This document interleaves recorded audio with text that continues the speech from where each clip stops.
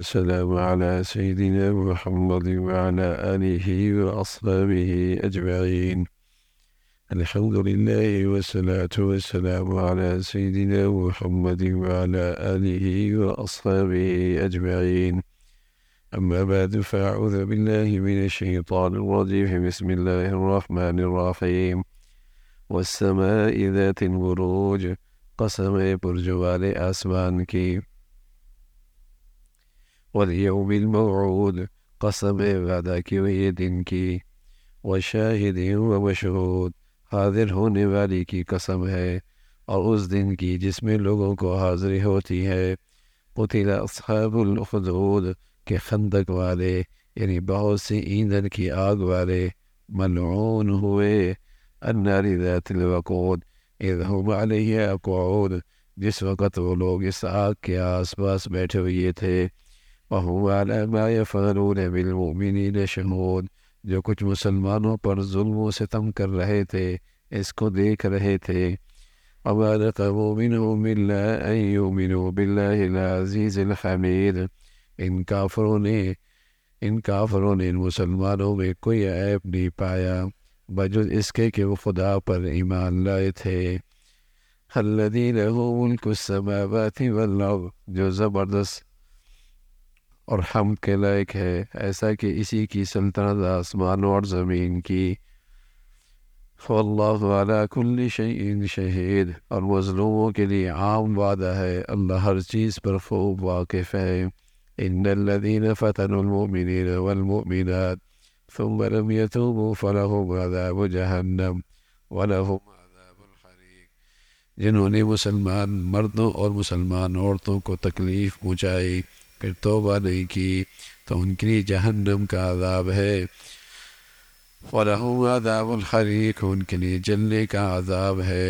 إِنَّ الَّذِينَ آمَنُوا وَعَمِلُوا الصَّالِحَاتِ لَهُمْ جَنَّاتٌ تَجْرِي مِن تَحْتِهَا الْأَنْهَارُ، اور بے شک جو ایمان لائے اور انہوں نے نیک عمل کیے ان کے لیے بہشت کے باغ ہیں جن کے نیچے نہریں جاری ہوں گی. ذَلِكَ الْفَوْزُ الْعَظِيمُ، یہ بڑی کامیابی ہے آپ کی رب کی طرف سے.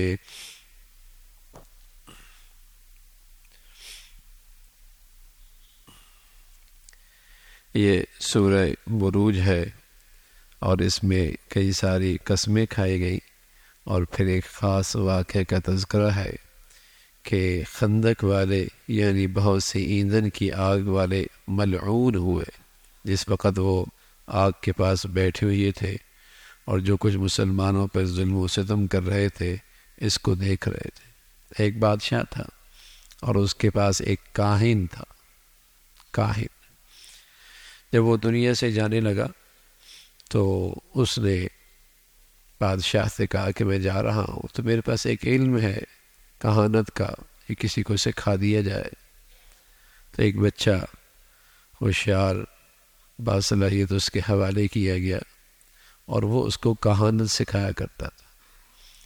یہ بچہ آتا اور کہانت سیکھتا.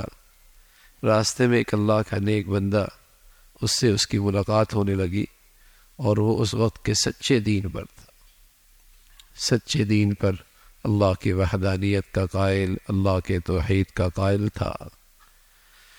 تو وہ اس کے پاس جا کے بیٹھتا تو جب تاخیر ہوتی آنے جانے میں تو وہ اسے سزا بھی ملتی کہ راستے میں تم کہاں چلے جاتے ہو. ایک دن دیکھا کہ راستے میں ایک اژدہا نے لوگوں کا راستہ روک رکھا ہے. اس نے ہاتھ میں پتھر لیا اور پتھر لے کر اس نے کہا کہ اللہ اگر یہ راہب جس کے پاس میں جاتا ہوں یہ سچا ہے تو اس پتھر سے ہلاک ہو جائے، اور اگر ایسا نہیں ہے تو پھر نہ ہلاک ہو. اس نے جب اسے مارا تو وہ ہلاک ہو گیا. تو وہ اس کا یقین اور اعتقاد اس اللہ کے نیک بندے پر اور بڑھ گیا.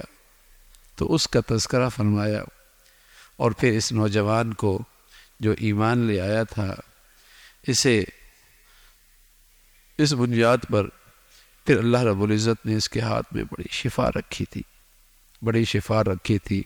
لوگ اس کے پاس آتے اور مادر ذات اندھے ہوتے اور یہ اللہ کا نام لے کر ان کے لیے دعا کرتا اور انہیں صحت مل جاتی.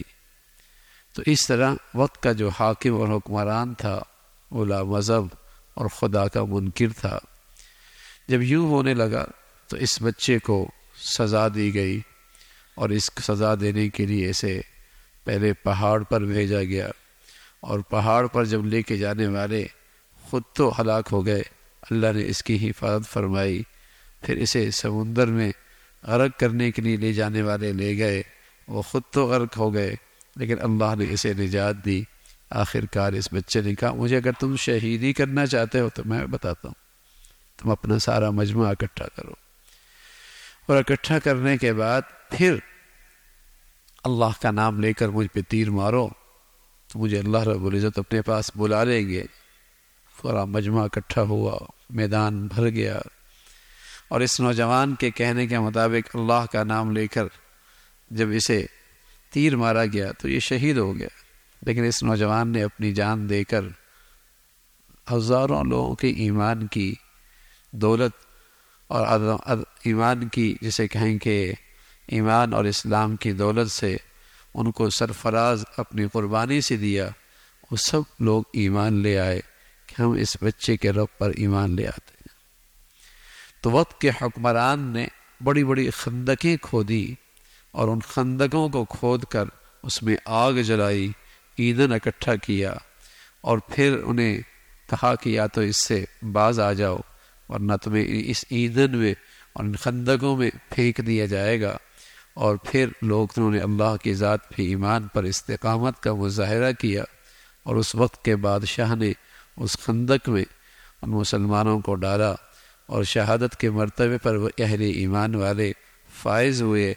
یہ اس صورت کا ایک پس منظر احادیث میں اس کا ذکر آتا ہے۔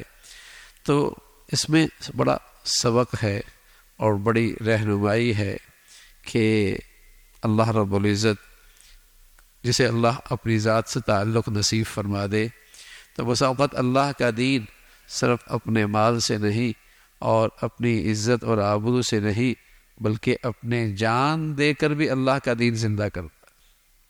جان تو دے دی لیکن لوگوں کے دلوں میں ایمان کی حقیقت پیدا کر دی، لوگوں کو ہدایت کا راستہ اور اللہ کی معرفت اور اللہ کا تعارف کرا دیا، لیکن خون کے قطروں سے جان کی بازی لگا کر اور اپنی جان کی قربانی دے کر ان کا ایمان، ان کے اندر ایمان کی دولت ان کے دلوں میں آئی، اور اللہ کی یوں معرفت اس نوجوان نے اپنی خون سے کرائی۔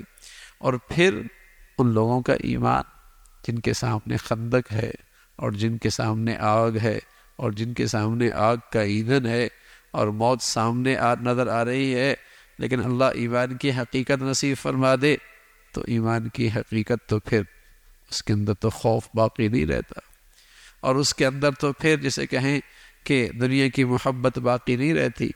تو انہوں نے ایمان کی حفاظت اور ایمان کو قبول کیا، جان کی بازی دے دی اور جان کی قربانی دے دی، تو خندقیں کھودی گئیں، اور ان کا قصور قرآن کہتا ہے صرف یہ تھا کہ وہ ایمان والے تھے، وہ ایمان والے تھے، یہ ان کا قصور تھا۔ اور یہ کوئی ایک واقعہ نہیں ہے تاریخ میں، اگر آپ دیکھیں گے تو آگ برسائی افغانستان میں گئی، آگ برسائی شام میں گئی، آگ برسائی عراق میں گئی، آگ برسائی یمن میں گئی، اور آج آگ فلسطین بھی برسائی جا رہی ہے، اور قصور ایک ہے کہ وہ ایمان والے، اور تو کوئی بات نہیں، قصور ایک ہے کہ وہ ایمان والے۔ تو یہ کوئی ایک خندق کا واقعہ نہیں ہے، تاریخ میں ایسے بار بار حالات آتے ہیں کہ اہل ایمان پر ثابت قدمی کا مظاہرہ کرتے ہیں، اور کفر اور باطل اور وقت کے فرعون ان پہ آگ برساتے ہیں اور اپنا تشدد اور ظلم کی انتہا کرتے ہیں۔ تاریخ میں جو آج ظلم ہو رہا ہے، تاریخ میں ایسی داستانیں بہت کم ملتی ہیں جو آج ظلم اور جس انداز سے ظلم و ستم کے واقعات سامنے ہیں، بچے ہیں، بچیاں ہیں، مائیں ہیں، عورتیں ہیں اور بوڑھے ہیں، اور جس انداز سے آگ برسائی جا رہی ہے، یہ ظلم و ستم ہے۔ قصور کیا ہے؟ ایمان والے۔ ان بچوں کا کیا قصور ہے؟ ان عورتوں کا کیا قصور ہے؟ اور وہ مسلمان جو صرف اس لیے کہ کہ ہم مسلمان ہیں، یہ ہماری سرزمین ہے، ہمارا مسجد اقصی سے تعلق ہے، بیت المقدس ہمارا قبلہ اول ہے، ہم اس کا تحفظ کر رہے ہیں، یہ ہمارا ایمانی اور انسانی حق ہے. لیکن چونکہ وہ ایمان والے ہیں، چونکہ وہ مسلمان ہیں، تو جو مسلمان اور ایمان والا ہے دنیا میں آج ان کے کوئی حقوق نہیں. ویسے انسانی حقوق کی تنظیمیں ہیں اور عورتوں کے حقوق کی تنظیمیں ہیں، بچوں کے حقوق کی تنظیمیں ہیں، لیکن چونکہ یہ مسلمان ہے تو گویا کہ ان کے کوئی حقوق نہیں. چونکہ یہ ایمان والے ہیں، ان کے لیے کہیں سے آواز اٹھتی ہوئی نظر نہیں آتی، اس لیے کہ یہ ایمان والے جو ہیں. تو یہ قصور ان کا صرف کیا ہے کہ یہ ایمان والے ہیں اور اللہ کی ذات پہ ایمان رکھتے ہیں. تو اللہ رب العزت نے فرمایا کہ یہ لوگ ملعون ہیں اور ان پر اللہ کی لعنت ہے جو اہل ایمان کو اس انداز سے تکلیف دیتے ہیں. اور اہل ایمان کا قصور یہ ہے کہ وہ ایمان لے گیا. اور پھر اللہ نے ایک قانون قیامت تک کے لیے بتایا، جو ایمان والوں کو اور ایمان والیوں کو تکلیف دیں گے اور پھر توبہ نہیں کریں گے، ان کے لیے جہنم ہے، اور ان کے لیے پھر آخرت کی آگ ہے، آخرت کی آگ ہے. اور پھر ان مظلوم مسلمانوں کے لیے خوشخبری ہے، اور ان مظلوم مسلمانوں کے لیے بشارت ہے کہ جو ایمان لے آئے اور انہوں نے اپنے اللہ کو راضی کیا، ان کے لیے جنت ہے.